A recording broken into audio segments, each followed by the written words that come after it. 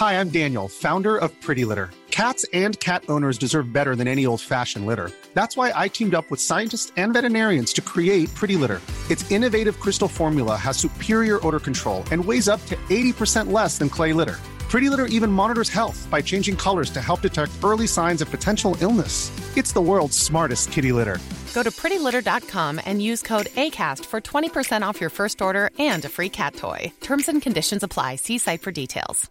Hiring for your small business? If you're not looking for professionals on LinkedIn, you're looking in the wrong place. That's like looking for your car keys in a fish tank.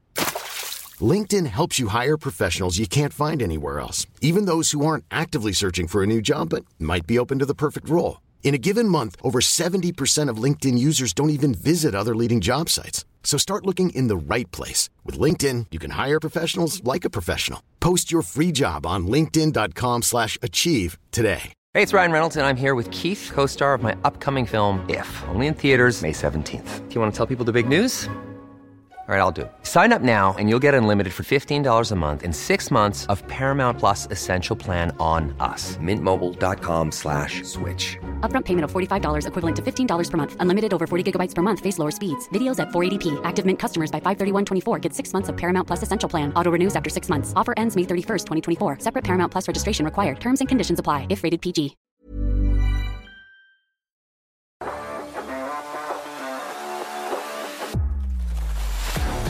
Welcome to Goalie Science, the podcast that bridges the gap between goaltending, science, and peak performance.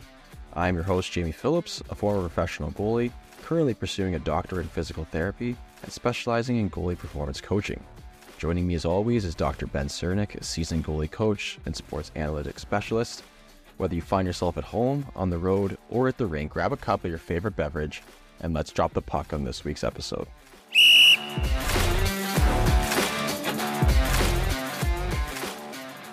Jamie, happy post-holidays. Yeah. Hey, happy sort of like in between holidays. So it's in between Christmas. This is going to come out. Is New Year's a holiday? Sure. This is going to come out on Tuesday, January 2nd. Oh, actually, Happy New Year. You're welcome. Happy 2024 to everyone listening and to Ben, to everybody except those people in my comments who keep telling me that goalies today would make way more saves if they stood on their feet. You guys can have a subpar 2024. What year is it? I don't know. I'm tired. Those people will get their turn. Their heyday, their sunshine. Ben, before we talk about the World Juniors, I have to say I made the cardinal goalie coaching sin this afternoon. Yeah, crazy move. Tells us all the people. So the GLI, the Great Lakes Invitational Tournament, is a tournament Michigan Tech hosts. It's usually Michigan Tech, Michigan State, Michigan. Michigan currently is serving like a 3 or 4 year suspension for breaking all the rules a few years ago. So it's Tech, State, Fairbanks, and Ferris State. Because I'm in the middle of my Christmas camp and I have to go down to North Carolina tomorrow, I only decided to stay and watch the Tech game. But I didn't get tickets. And if you're watching, you're going to see Ben struggling to get his microphone in order. I didn't get tickets, so I live downtown and I walked to the rink, got some box office tickets. The lady's like, well, there's, these ones are up in the higher bowl and they're $30, or we have these ones for $70, but they're like really good seats. And I was like, oh, like where? And she pointed to the corner, and I was like, oh, that's great. Like I can see the goalies. Like this is great. So I get my seat, walk down. I realize that it's the corner, second row from the glass, right where the goalie coach is not supposed to sit.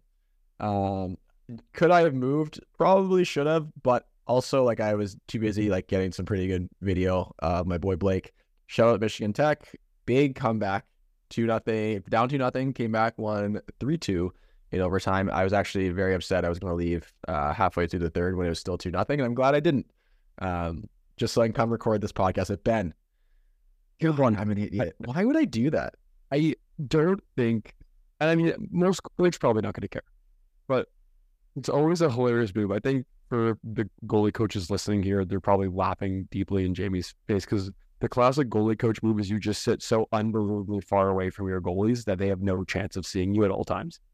Yeah, and that's what I should have, and I should have done that. And there actually were some open seats, and I should have moved up. But I'm a very like when I'm out in public, I don't like to have conflict, and so the last thing I needed is someone to come up and be like, "Hey, you're in my seats." So I just took it on the chin and ate it.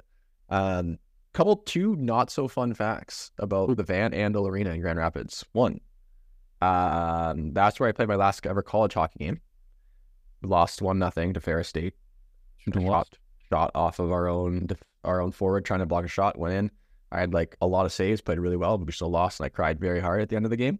And then my last ever American Hockey League game was against Grand Rapids Griffins. So Did you win? now I live here. So you tell me if it's coincidence. Did I win? No. So no, technically I didn't start. I got put in relief. Oh, so what you're telling me is that you moved back to Grand Rapids because of a deep-seated unfulfilledness from your time there, and you're trying to prove to yourself. It wouldn't surprise me if subconsciously or even consciously that was the role. But no, I actually love Grand Rapids, and it's a good tournament. But talking about tournaments, there is a big one going on, and it is called the World Junior Hockey Championship. World Junior Hockey Championships, yeah, WJ. I was gonna say World Junior A Challenge, but that's for like tier. So different. That's so different. It's never remotely close to the same thing. Yeah, we got the World Juniors going on. And for our North American listeners, congratulations. You're the ones who care the most. And for our American listeners, it's more hockey. It's crazy. Like growing up in Canada is as soon as basically after Canadian Thanksgiving, which is in October, the only talk is World Juniors. Like Boxing Day is like the day when it's finally go time. And I remember growing up, like I loved it. I remember when Canada lost their streak to the USA, I would have been playing. I remember I was actually legit sick to my stomach. I was so upset I didn't go to school the next day. And somehow my dad let me go across. Let me miss it. But not a lot of talk in States. Like I guess like NHL Network covers it, but like ESPN doesn't talk about it or anything like that. So it's lost a lot of its luster, although there is one Michigan Tech Husky in the tournament this year. And he's on Team Finland, who's not having a great tournament. But no. Shout out Michigan Tech Husky again. Michigan Tech's again. Yeah, the alumni department can officially start sponsoring you at any moment. Yeah, why don't they sponsor this pod? They should. I should reach out. Yeah, it's about time we up that Michigan Tech enrollment. So we're recording this on December 28th, which means we are 2 games into the tournament for every team. By the time this comes out, the round robin will be close to being done. So we'll actually have a much better idea. But this is the way too early fun time conversation. And first of all, shout out Germany for beating Finland on one of the first rounds. That was fun. I do have some population fun facts, Jamie, that relate to this. The German population is, I want to get this right, a little bit of math in my head, 16 times the size of the Finnish population. Bet you didn't know that. No, I know Finland's small. It's what, 5 million people? Just under 6 million people. Okay. Yeah. But I bet you, boy, do they produce hockey talent, though. Oh my gosh, yeah.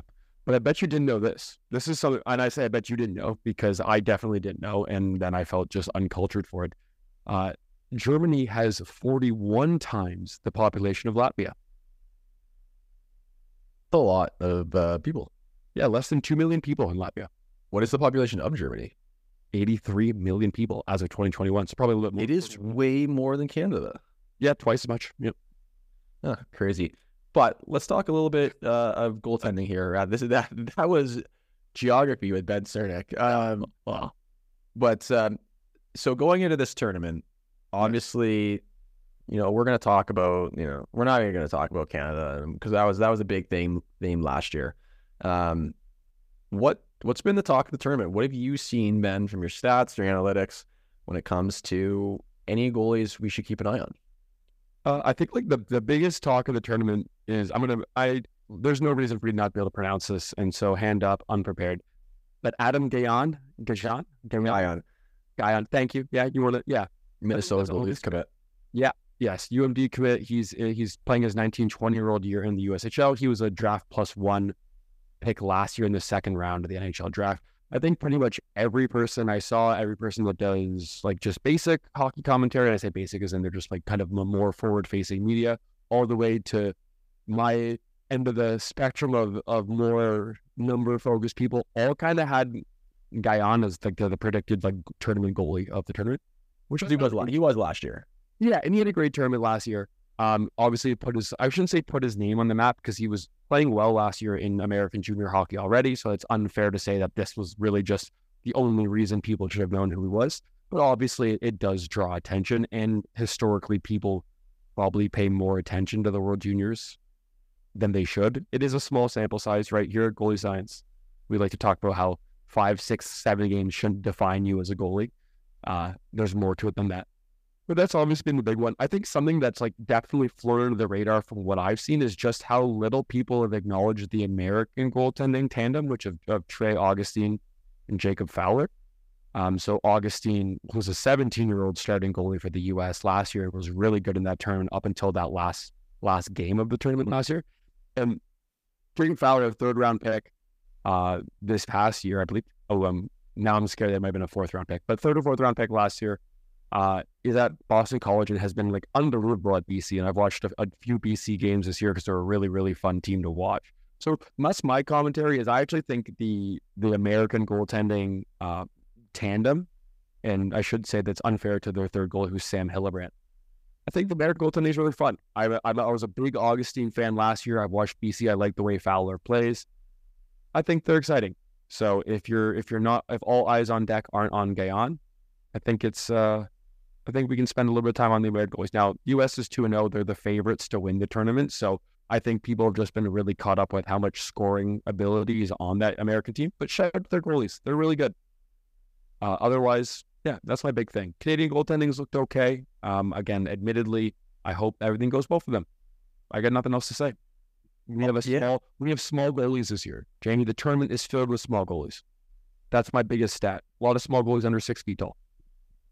Yeah. What's crazy is, actually, I recorded a podcast yesterday. We'll be saving it. We're kind of trying to bank some episodes here, especially some interviews.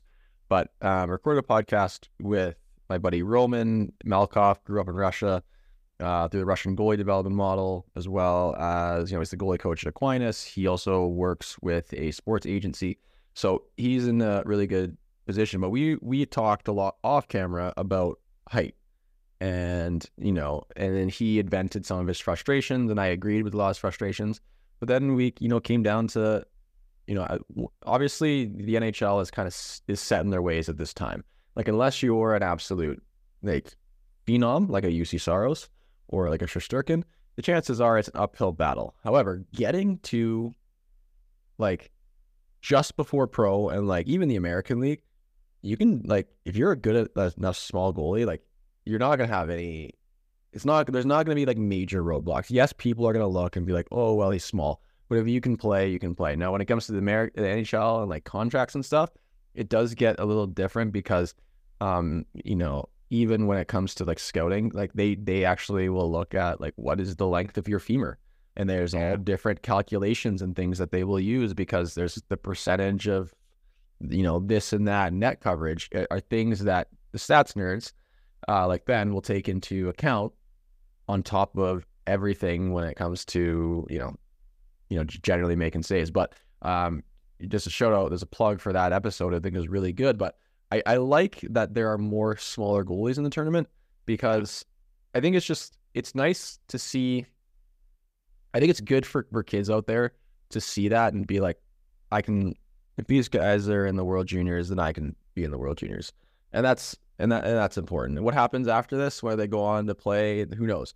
But they're at like the highest level for their age group, and they're still having success. But isn't Trey Augustine pretty tall? Yeah, this is like where this is how far the pendulum has swung towards tall goalies. In my head, I'm like, oh man, Trey Augustine, small goalie, 6'1". Oh, so that's yeah. Have we reached the point now where we're calling 6'1" small? Maybe. I think it's below average. Yeah, it's below average for the NHL. So technically, I think we have to consider it small. Our side, yeah. It's just small-ish. the average is like just over. I mean, things have probably changed a little bit. I think the last full thing that I really read was from a few years back when the average was over 6'3.5" for the first time. So like, yeah, huge. Again, you think of like the average population of how many people are 6'4" and over, or let me do some conversion, 193 centimeters or over. It's a lot to be over 193 or over 6'3.5" or 6'4". You're tall. Like, yeah, Jamie, you're average. And I think you walk around every day above pretty much everyone you talk to. So yeah, no, but I mean, that's just the way it is. And, you know, if you're ever around NBA players or you're around volleyball players, like they're tall human beings. And there's a reason that there is an advantage. And I guess we can say there's huge, pun intended, advantage to being tall in the net, especially when all things skill-wise are created equal. And that's always like, you know, especially a lot of parents will vent their frustrations, and I get it, and I'm here to listen and help understand. But they're always like, well, they just took someone because they're tall. Well, I guess like that probably, like, it does happen to a degree, especially, but also, like, if you were that much better, it usually isn't an issue. I mean, yeah. This is where I mean, yeah, I've seen it actually more and more recently, to be honest. Like this past tryout season, I saw more and more of the height thing come into play. So I'm sure lots of people have vented their frustrations in life about being a smaller goalie. I had a conversation today with a goalie actually on the ice. They're, you know, first year of high school, so they're a freshman in high school. And when I was like a freshman in high school or grade 9, I was 5'6", 5'7" right? You were not, but I was. Well, actually, I was 5'9" in my OHL draft year, and then you grew like 5 inches. I grew a lot really quick. Leading up to that season. Actually, I think it was 5'9" in Bantam, and then I was like 6'1" by the time I was in draft, and then there we go. Thank you. Finished out at a nice little 6'3" and a bit in the middle. Yeah. But yeah, that's kind of the only really interesting thing is I would say on average, goaltending is smaller this year around. Now, with that being said, I'm pretty sure Rabel's in the tournament, right? I'm pretty sure that's the Czech goalie. This is how prepared I am. Michael Rabel, another early draft pick last year. He's at UMass this year, or UMass next year, I should say. No, he's at UMass this year. But yes, playing for the Czech, and he is not small. Rabel is 6'6". So Czech starting goalie is 6'6". Admittedly, has not had the greatest start to the tournament, and he's been okay at UMass this year. I was just looking at some numbers as you were talking there, Jamie. Rabel is 7-3-1 at UMass. Should records matter for goalies? Do we care about records? No. I mean, but there's so many things. Yeah, yes and no. Yeah, ish. Okay. Yeah, he's played 12 games. Looks like started 11. 267 goals against average, 905 save percentage. Don't know any advanced stats. But Augustine and Fowler have both played, again, the American goalies have both played like 17 and 18 goal or over 17 games, and they're both like 12-3-1 and 11-4-1. So shout out shout out UMass, Michigan State, Boston College, and just the amount of college goalies and NCAA goalies in the tournament in general.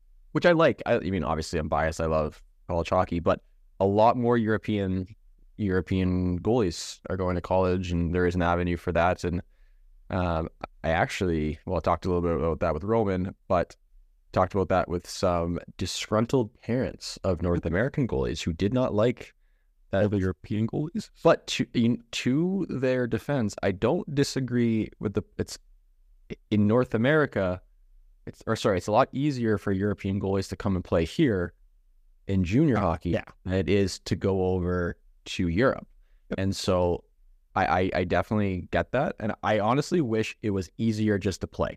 Like if you're a Canadian kid and you want to go play in Finland J20 or U20, sure.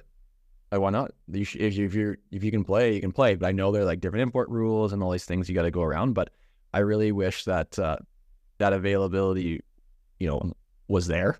But anyways. Yeah, like this will be kind of the last comment before we take our break and get into our main thing. I think the hardest thing to just come to terms with at the end of the day is that playing university, playing college, playing junior A, anything above that, it's such a small pool of people who get to do that in the grand scheme of things. Yeah. Right? It is. It's a small pool.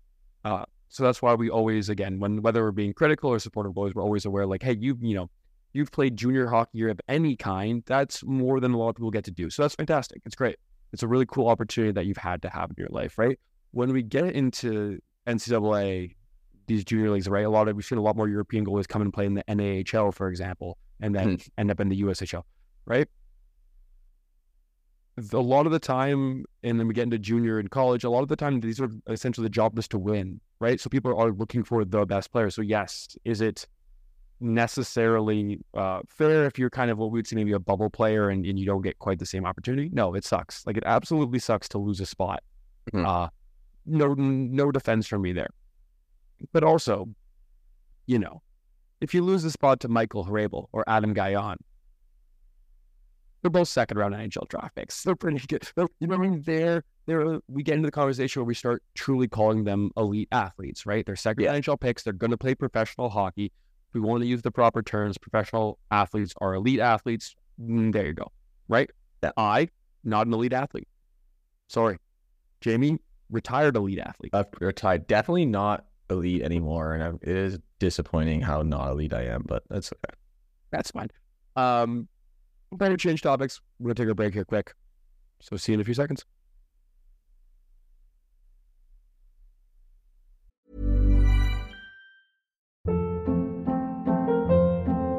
Hold up. What was that? Boring. No flavor. That was as bad as those leftovers you ate all week. Keke Palmer here, and it's time to say hello to something fresh and guilt-free. HelloFresh. Jazz up dinner with pecan-crusted chicken or garlic butter shrimp scampi. Now that's music to my mouth. HelloFresh. Let's get this dinner party started. Discover all the delicious possibilities at HelloFresh.com. Hiring for your small business? If you're not looking for professionals on LinkedIn, you're looking in the wrong place. That's like looking for your car keys in a fish tank. LinkedIn helps you hire professionals you can't find anywhere else, even those who aren't actively searching for a new job but might be open to the perfect role. In a given month, over 70% of LinkedIn users don't even visit other leading job sites. So start looking in the right place. With LinkedIn, you can hire professionals like a professional. Post your free job on linkedin.com/achieve today.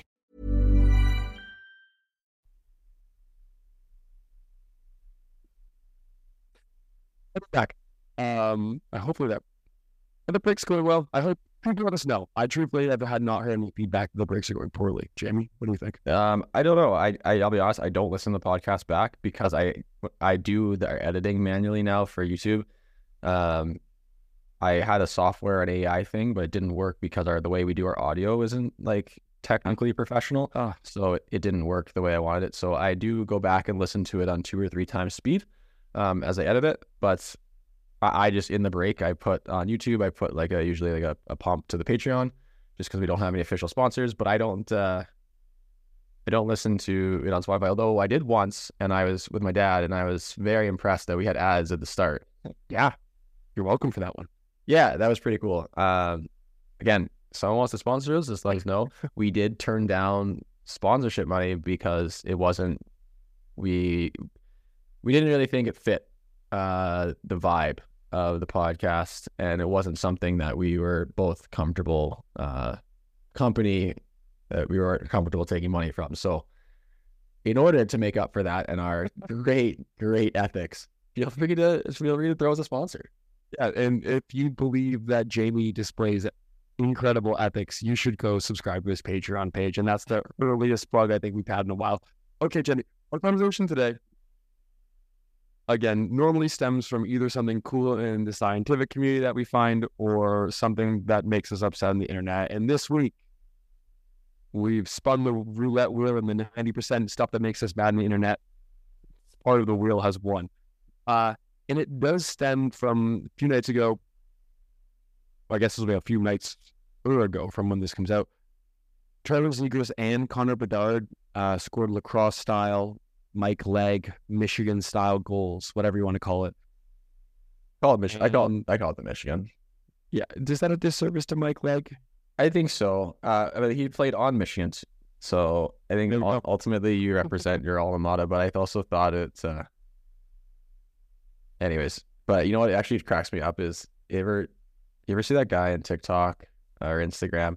He used to be one of like those two like goofball guys that would play like beer league hockey. Oh, I don't know. I know what you're talking about. Yeah, but he went on. I guess I don't know. I don't know if they're to get together, but he does his own thing. But he always pretends to be like a little kid, and he always is pretending to be Connor Bedard, and he goes, "Connor Bedard, toe jag Michi," and I think that's every time I see a Michigan goal, that's in my brain how I just picture like kids just love doing Michigans. And to be fair, like I pull basically every training session, I probably pull one out too. Yeah. But I know you have your thoughts on it, and I have my thoughts on it. So I think we disagree on this one. So let's talk about it. Okay. So anyways, the commentary is not so much that, is the Michigan bad or fun or cool. I think it's fun. I think it's fun doing it. I think it's cool that players are doing it in a game. But the commentary I'm hearing is that the reason so many Michigan goals are going in is because goalies are going down on a wraparound attempts. And I need to talk about this, Jamie. I'm gonna let you vent, and then so you can take all my main points before I absolutely blow a gasket on this. Yes. So again, like all things, hockey is an adapting and evolving activity. Now, if a player goes really fast around the net, the quickest way to get there and cover the most likely attempt to stop that play is by sliding into your post. Not a super complicated phenomenon. Now, players are really, really, really good in the NHL, it turns out, and the other leagues as well. People are really skilled, really good. Who would have thought? Yeah, I didn't see it coming. And so now they are in one motion on that wraparound attempt, seeing the goalies are reading it and going down and pulling this off. I cannot express to you, and then the responses I'm seeing is, well, this is again, the goalies are going down too early thing, right? Well, goalies got to stay on their feet to prevent the Michigan. And my only response is, do you want to see wraparound goals go in along the ice again? Because that's how you get wraparound goals in along the ice again. It is, yeah. And that's, well, again, it's just like, well, goalies should just stand up and everything. Yeah, but when the puck's low. And I think the most incredible thing, you and I texted about it, was just the sheer speed at which they picked it up and did that. Again, we don't have like time to process that. When everyone's like, why don't you just come across and like lay your shoulder? Like it's hard. And it's hard when it's fast, because when that you have to figure out what's going on. Okay, they're wrapping it around. Okay, I'm gonna go, process that information and then start to slide to the other side, and then all of a sudden the puck's in the air in a way that's like shouldn't be, and now it's in your net. And as someone who gave up a Michigan goal, which is the 2017, that old. 2017 ECHL goal of the year, it happens really quick, and you're not expecting it. And again, like Ben said, if goalies were just playing wraparounds, expecting a Michigan, they're just going to give up goals on the ice. And there's a lot many wraparound goals on the ice than there are Michigan attempts. So again, it's like what do you want? Do you want 9 goals a game that are all wraparounds, or do you want 1 or 2 Michigan goals a month? I remember growing up playing like Timbits hockey. So my parents throw me in like 4-year-old hockey. And I remember there was a drill called the Gretzky, where you would just stand behind the net as a 4-year-old and just pick up like a bunch of pucks and go back and just wrap around and try to put the puck in the net over and over and over again. They called the Gretzky drill.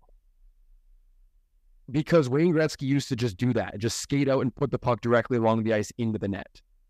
Right. And then we evolved as goaltenders, and then we were like, oh, okay, that's really stoppable if we just use a butterfly and have pads that are not shaped like clouds. Right? That's true. I'm laughing because, like, I don't know, it's just some of these arguments that I see for things are just critical thinking. It's just out the window sometimes. And actually, I gotta go find it. There was a clip where I scored on one of my high school goalies from the dot, and he stood up, and I still buried it crossbar down. Sweet shot, obviously. But sick. It's just like, okay, he didn't go down, and I still scored. So I thought standing up cured everything. Yeah. And Yeah, and obviously, again, so this is complicated, right?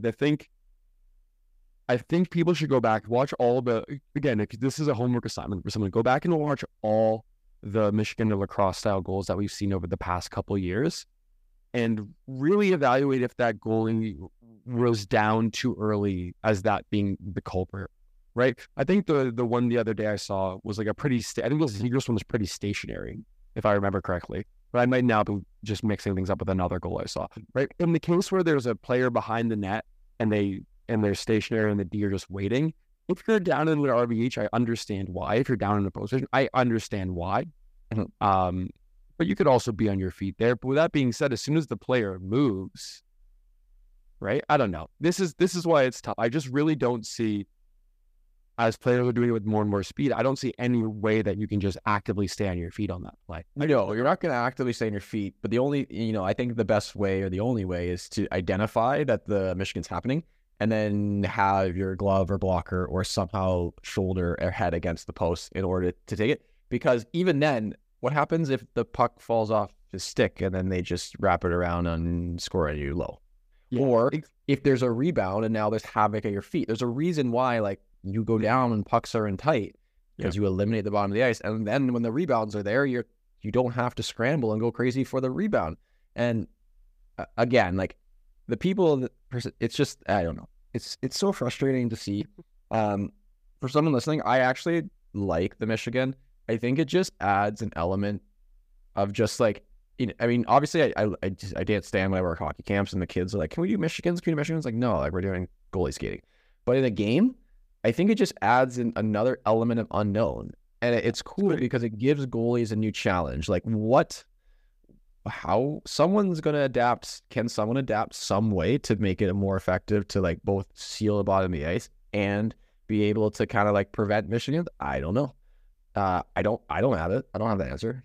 Yeah. So something I've actually talked about with, I would say kind of, still minor hockey goalies, but 14, 15, 16-year-old about it is, it's two-piece, right? So if you're down, let's say you're down as a player is coming around the net, right? I think one of the things that happens, which people can be guilty of, is you just slide post to post and you give up your eyesight on the puck, right? So sometimes that happens. Goalies give up their eye line to the puck behind the net, and then something like a Michigan can happen. Or we've seen, the classic player skates one way and then passes back behind their body because you've just assumed they're going, you lose sight of the puck. We see goals like that all the time. That type of goal is not dissimilar from Michigan, right? It's like you said, Jimmy, a lack of identification of the threat there, and you get scored on. It happens. It's hockey. I think one thing that you can do is if you do have early identification, so that's step one. Keep your eyes on the puck. Make sure that if you're going post to post while already being down and not T-pushing. Yeah, please don't T-push. That's the solution. T-push post to post standing up. You won't give up a Michigan. You will get scored on 6 times a game on wraparounds. Yeah, but you will not get Michigan. It's all the people care about. Yeah. But once you've identified, something that you can do is I think a lot of the goalies will see it late and they try to just rush their shoulder into that top crease. You can just punch outside your post with your hand. I think, like now that I think reach to the post and outside the post with your hand. It all comes down to identification. Now, if you identify it early, get your hand outside that net because you honestly want to interfere with the stick. Yes, not even just and even on the blocker side, like it sounds crazy, but I'm actually okay with you like legit like almost sword fighting on the blocker side. If you identify it, and you come across and like you get your knob into their blade, or even while your blocker's coming across, your stick's there, and again, like it sounds bad because it will result in high sticking, and I actually think I did once high stick somebody in the face during a game like that. I definitely got a penalty for it because it was in pro when they didn't have masks on or cages on. But it's just the risk you have to take. Yeah. Like there's something has to change, something has to evolve because this is something different. This is something that's not the generalist or the purist ideal of hockey. This isn't into it, but I dig it and I like it. And not when I see a Michigan goal, I don't go, oh, that's so crazy, so gross. I just go I just see it as a normal goal. Yeah. I like that there's another way to score, and that's cool. Yeah, I think this is another example of kind of, again, like the same conversation we have a lot with the RVH and being down on post. This is goalies have become so good at wraparounds. It's gotten to the point now that when I do wraparound drills with goalies, one of the first things I'll say is, hey, you're going to make the wraparound save every time.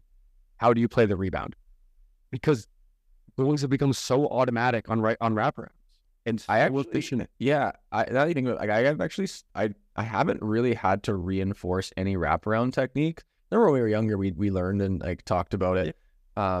Because kids are so good at skating, like down skating and skating on their knees, and that's all they do because they don't want to skate on their feet. But they hit their posts, and their wraparound techniques is pretty perfect. When we get into like RVH to RVH and that kind of stuff, we get a little bit more nitty gritty. But just generally stopping in our like a wraparound, I don't have to worry about it. It's everything else. So that it's the rebound after, it's the development after. After understanding the play, using your windows on your feet and on your knees, and pushing, being patient, and all that. And which is great because now we can get into like a lot more advanced things, and we don't have to spend 2-3 lessons just doing mechanics of a wraparound. We can jump it right ahead. And so that's one of the cool things in like about development of goalies and like the progression that their position's taking. And I think that's really cool. And I'll let you finish up here, but there was one thing that popped in my head where we talked about progression of goalies, and I think there's actually something that came to mind. I talked about Derek. We sort of have like an informal pod. Probably the audio got messed up, so it's not going to be an actual podcast, and also way too much swearing. But there is a regression. I am seeing a little bit of a regression in our position, and it's something that I've been trying to address with the goalies that come across my table. Is this just going to be another half split rant? Ah, you knew it. We talked. Did we rant about it last time? Yes, you were. Oh yeah. We did. You're right. But it feels like so long ago that because time means nothing to you. I had two podcasts on my own without you. Big guy. But I think that is a regression where like a lot of young goalies are not extending their legs into saves. Actually, I heard from a anonymous source, but there's other goalie coaches out there that actually don't teach goalies to extend while they're sliding because it opens them up, which is dumb, because what side of the net is open? It is how are you going to eliminate the largest part of the net? It's one thing if you're cutting. I'm not saying, hold on. When you say don't extend, do they mean just slide perfectly compact in a butterfly? Perfectly compact. Oh, okay. Butterfly. I was gonna say I haven't in the last 5 years been like, as you're sliding, please kick that leg up and open. But I have said you have to extend your. I want to make but you have to slide and lead with the toe and extend. You're not honestly, you're not focused about covering the 5-hole. If they shoot it back on you, you just collapse it. But you have to close off the available net. You do. Yeah, I think that regression comment is just.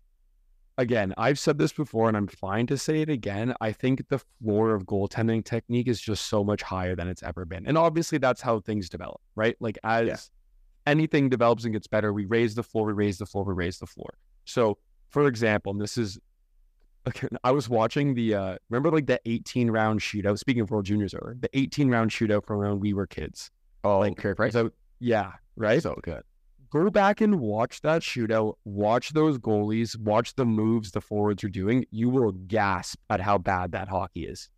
Like, I watched Carey Price, like, falling over, like, one knee down, kicking leg. Like, it's not good, right? It's compared to what we see now, it's objectively bad. And so that's part of this half split dilemma, I think, is because you're right. We've raised the floor so much that there's this baseline that we now try to get everyone to that same spot. And now we've taken away a little bit of reaching into saves, or I shouldn't say reaching, because that's not our word, but extending and driving into saves, because the really good goalies who do it make it look effortless. Whereas you watch Carey Price extend into a save in 2007, and let me tell you, that was someone extending into a save.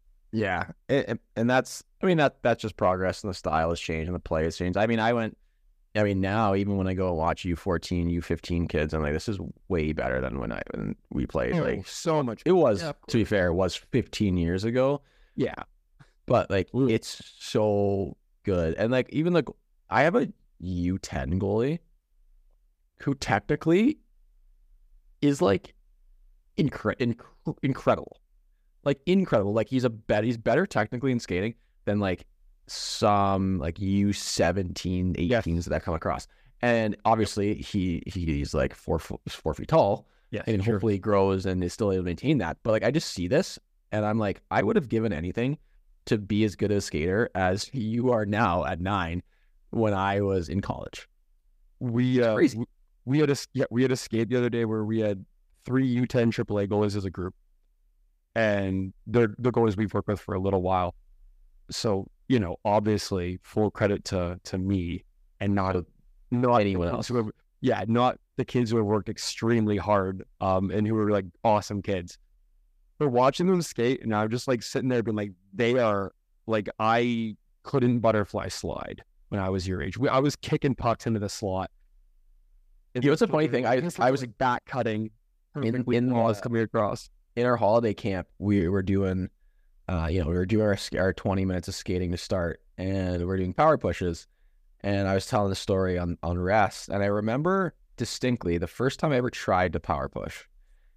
I was playing Caledonia rep hockey. I would have been 13 or 14. And this is when like legit power pushing on your knees, like pushing on your knees, staying down was new.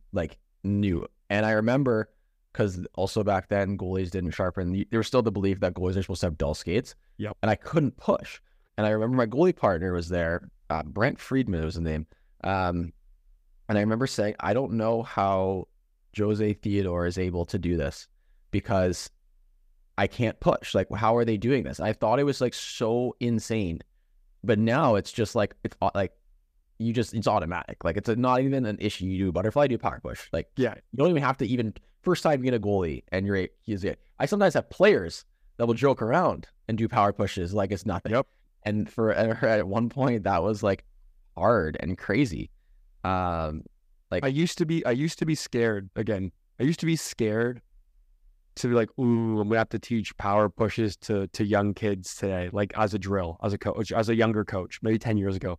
I'd be like, oh no, power pushes, that's not gonna go well. And now you have 9-year-olds who are like cutting and pivoting while staying down, while down skating and putting it perfectly. Yeah, it's awesome. Like, man, like, it's great. Yeah, like it's, again, and this all ties back in with, because we had these goalie tending has evolved and the floor is raised so high, we have people who Michigan every chance they get because it's the only way to score. Yeah, but it's true. Like, if you have the opportunity to lift the puck up and get it in the air from behind the net versus throw it at the goalie's feet, like, why not try? Yeah, like, who cares? I know like people are upset. It ruins the history of the game, but I think it's just the way it goes. And until they like say no more Michigans, which they never ever will. No, I hope not.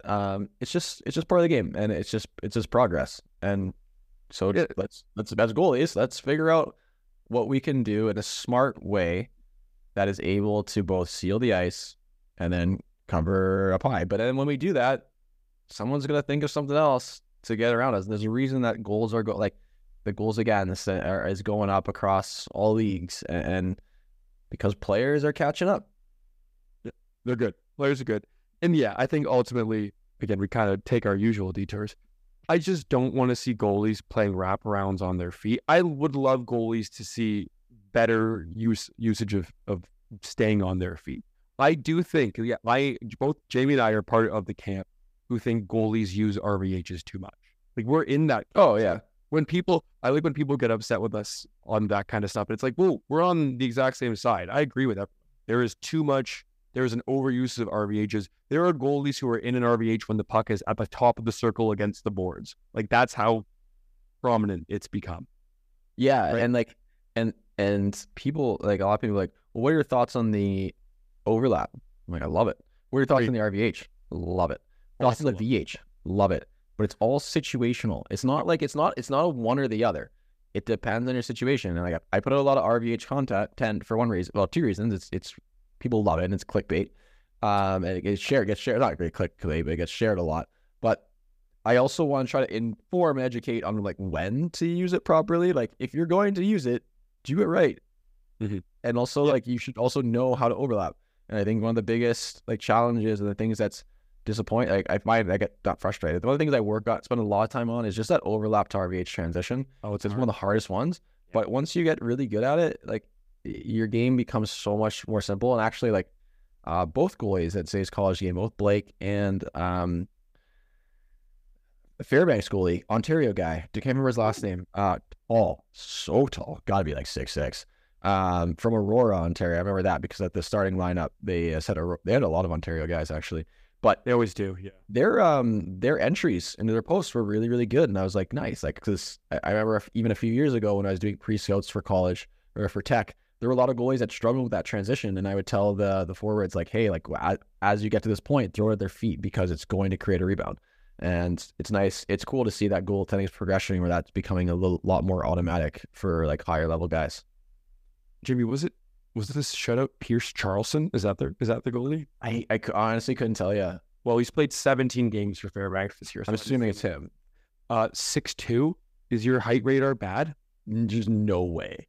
There is no goalie on Fairbanks over 6'4". Well, is there one at 6'3"? Yeah, but he's from Cole Harbour, Nova Scotia. Oh, well, whoever does that stat is not correct. After the show, give them a Google and like hopefully they have the one like you can tell like where is their pant? Yeah, where the pants when they're at the crossbar. Like it was his low back was on the thing. I didn't get any video of him because I was only taking video of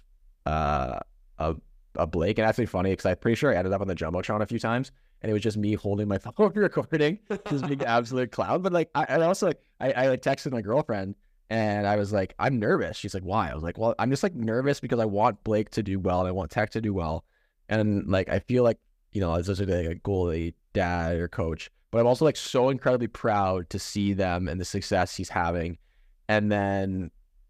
It was just like I was world, and that was also sad because I'm no longer a part of Michigan Tech. Oh boy, it's just like it's just a roller coaster of emotion. So I was just there, mean mugging the whole time, taking video.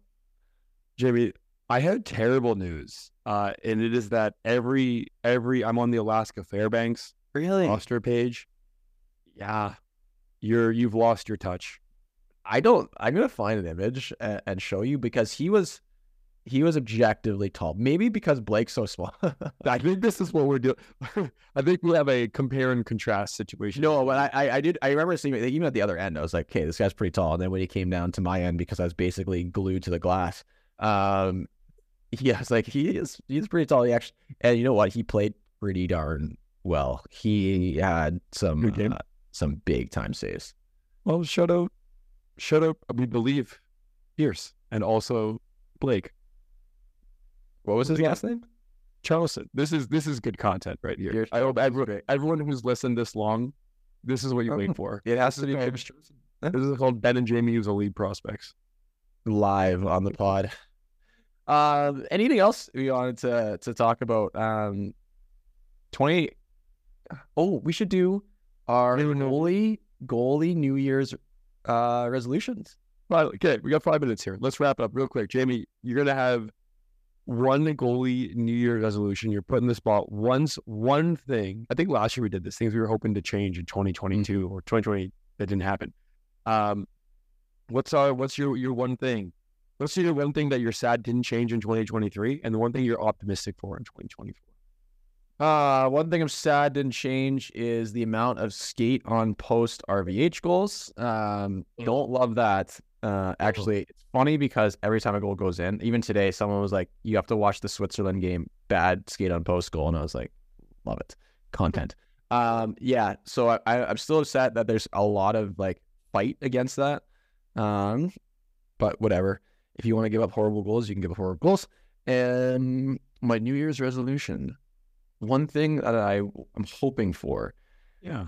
I should have thought about this. I didn't prep. Well, I have a oh, here, you think. I was going to say, there's actually, again, in Canada, there's a really, really good World Juniors commercial. During World Juniors, they always have these commercials of drills for coaches and parents to watch. And there's a really good drill with Scott Ratzlaff. That's just a RVH entry and the step out from your RVH to the top of your crease for like a hand save. It's like a warm-up drill. But they have these really close-ups of Ratzlaff's boot entering the post. And he has just the loveliest boot on post RVH into the crispest step out to the top of the crease. And the moment I saw that, I was like, that somewhere right now, Jeremy's smiling because they didn't demo a skate on post step out. And if anyone has seen that commercial, or I'm sure you can just Google it by now, it's probably on the internet somewhere. It's a great step out, and it's crisp, and it's strong, and it is not skate on post, and Ratzlaff does it wonderful in this commercial. So that's one comment. Jamie, my one thing that I am sad about that did not change is the current state of junior hockey stats and the quality of junior hockey stats. Especially, I get so many people who are like, oh, my in-stat said this, but my other thing said that. The shot counter said this. Both are wrong. Tell you this right now.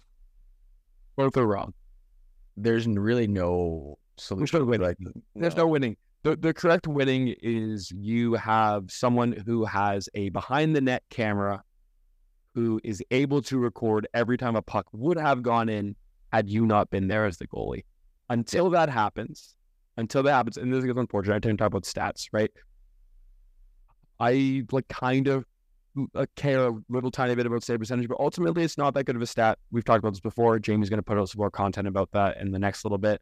But it sucks. It sucks for everybody out there who's trying to move up, and we know teams look at your save percentage, and we know it's not accurate.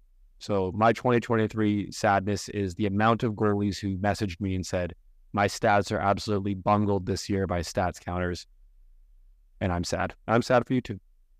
The one thing that I hope changes, and this one may be, I don't know, it's not as hot, not really hot, but I hope to see less goalies wearing like the one-piece skate, just due to the amount of repair issues. I've been dealing with a lot of guys, a lot of them that have the one piece, something breaks, and they have to get like new skates, so they send it back to True. It's a huge kind of ordeal. So I would like to see more goalies just keep up with the, I guess, like less. There's not many that wear them, but I would like to see mostly younger goalies, minor hockey goalies, even junior hockey, in two-piece, just because when something breaks, it's a lot easier to fix. And I know this sounds like trivial and dumb, but if you don't have your normal skates, or you don't have skates are expensive, and it's hard to have a backup pair of skates. So I hope just people think critically about getting like one-piece skates, unless you live in Winnipeg and you can drive your skates to True and get them to fix it by hand. It's something to think about, because even when I played in the Coast, I switched to the two-piece because I knew it was far away. And I was like, something goes wrong, it's not going to be good. Is True Stuff manufactured in Winnipeg? Their headquarters are out of there. So yeah, I guess I don't know where it's manufactured, if it's manufactured overseas or in North America. But every time I had issues with my one pieces, the guy from True came to the rink, picked them up, fixed them, and got them back before the game time. So like, unless you have that kind of service, in my opinion, I think it's better to stay in like two-piece, just because if something goes wrong, you can switch the cowling, you can switch this, and you don't have to replace the entire skate. That is a hot take. I don't know how I feel about it, but you know what we say here at Goalie Science is that you're entitled to your opinion. Except when it's different than mine. Except if it doesn't agree with us, in which case we will slander you. No slander. My one thing that I am optimistic for, and maybe I'm feeling cheery, I'm feeling positive from the World Juniors. I like World Juniors. I think I love junior hockey. As Jamie makes fun of me all the time, I love consuming all hockey that's not the NHL. I think there's so much good quality, whether it's European pro, junior hockey, women's pro, women's college, whatever it is. I think there's so much good quality with different types of hockey. So as Jamie does it. The thing that I'm optimistic for, because I'm inspired by the World Juniors, is I think that people might be trending towards this goalie stops the puck really well. I don't mind that they're 5'10". And hear me out. That is hot. That is a hot take. Hear me out. Everyone in North America loves Dustin Wolf, right? I have never seen the people unite behind a goalie quite like Dustin Wolf. And he's the sort of the people's goalie. So UC Saros, in my opinion, is the people's goalie, but I think UC Saros is the people's prince. Yeah, I think part of the Dustin Wolf saga as well is just the blatant disrespect for Jacob Markstrom, who I think is a wonderful goalie. I think he's so good. I think he's really good. And you know what? I didn't love Vladar because him and I played against each other. Yeah. And I beat him every single time. So I was a little bitter about that. But I think Vladar is also like, I watched a few of his games and I was like, oh gosh, I got to admit, like he's pretty good. Yeah, Calgary's kind of bad. I'm sorry to the I know. Like, I'm sorry. I wrote a report about this last year, but from 2 seasons ago to last season, it was like a 40% increase in high danger and medium danger chances for Vladar and Markstrom from the year before. Like, their workload just got so much more difficult last year. And Markstrom's been excellent in the last 50 games. Anyways, but my point to Dustin Wolf and the World Junior thing is I do think that, you know, as all trends in sports do, we like rapidly jump on board the train. And there will be some teams who will never draft a goalie under 6'3" or 6'4". They just won't. It's their mantra. It's the way their front office operates. But I think we've seen some really good goaltending. And I think there's something I like to delineate too. But I think there's a lot of really fun, smaller goalies who are fun to watch. So I think one of the reasons people love Saros, aside from the fact that, you know, he's 5'9" and other goalies can relate to not being 6'4", is that because he is smaller, as we've talked about, he's an excellent skater, but he just slides a lot. Like, he has to slide so far because he's just a little. Because he's almost always behind the play because he's just so small. Exactly, and it's like everyone's like, oh, and I think that's what draws people to goalies like him. Same thing that we see with Shesterkin. Same thing that you see with Dustin Wolf. These goalies who are like, probably, let's be honest, they're listed at 6 feet. They're not 6 feet. They're not 6 feet. They're like 5'10" and a half, which is again shorter for goalies, but not that short in the grand scheme of things. But they're fun to watch play because they have to cover so much distance, and so they're exciting to watch play. And I think if anyone was watching the first World Junior game with Team Canada, Matisse Rousseau made this backdoor save, and a part of the reason that it was so fun is, one, his like skate was not functioning properly in the first period, and so he slips, and so he has to kind of make this all push. But he's smaller; he has to cover a way bigger distance on a backdoor pass, so it looks more fun. Yeah, I would agree with that. It looks more fun, which is more entertaining to watch. Yeah, it's like kind of why some, you know what I'm gonna say, it's why Connor Hellebuck looks boring. It's why when you watch him play, it's boring. He's just positionally sound. Yeah. And he's really good with his hands forward, tracks pucks well, and so like he doesn't move a lot, right? Like, again, imagine Henrik Lundqvist if Henrik Lundqvist didn't make toes up kick and windmill saves. Oh, you'd be like, this guy's so boring because he's so positionally strong. Yeah, he pivoted around his goal line for 15 years, right? So yeah, that's my take. I think the game is going to transition. That we're going to, again, we just talked about, there is a upcoming generation of incredibly skating goalies, and now you kind of have to be. But what that does, now don't get me started about like the 6'6" goalies who are incredible skaters, because now it's not even fair, and there are people like that. Andrei Vasilevsky. But I think this is happening. I think we are actually going to see. They're 5'10". That's fine.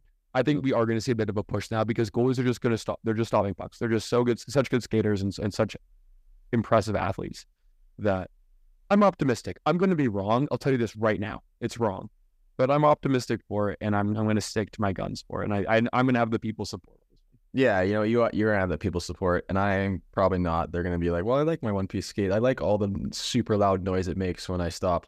And you're like, well, when something breaks, it's not good. It look good. You do. All right. Thanks, everyone, for listening, watching. Again, share, like, subscribe.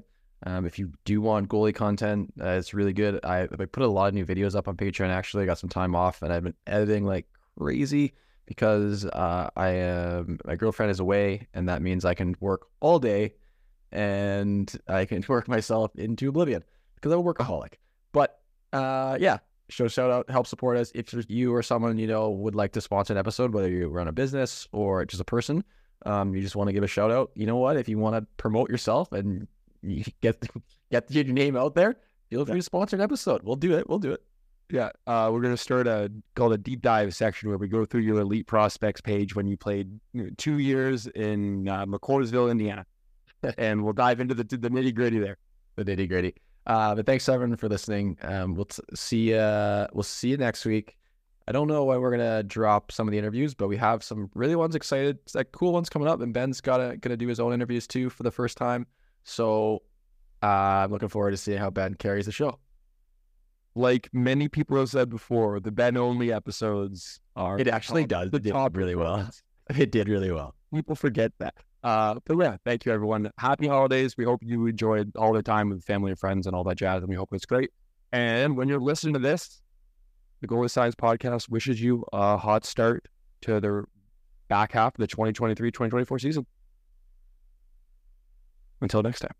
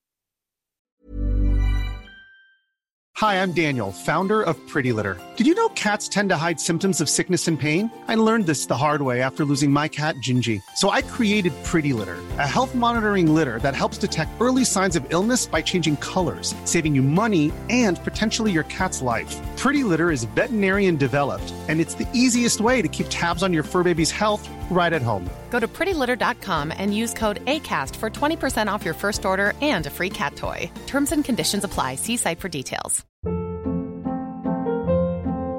Hold up. What was that? Boring. No flavor. That was as bad as those leftovers you ate all week. Keke Palmer here. And it's time to say hello to something fresh and guilt-free. Hello Fresh. Jazz up dinner with pecan-crusted chicken or garlic butter shrimp scampi. Now that's music to my mouth. Hello Fresh. Let's get this dinner party started. Discover all the delicious possibilities at hellofresh.com. Imagine the softest sheets you've ever felt. Now imagine them getting even softer over time. That's what you'll feel with Boll & Branch's organic cotton sheets. In a recent customer survey, 96% replied that Boll & Branch sheets get softer with every wash. Start getting your best night's sleep in these sheets that get softer and softer for years to come. Try their sheets with a 30-night guarantee. Plus, get 15% off your first order at bollandbranch.com. Code BUTTERY. Exclusions apply. See site for details.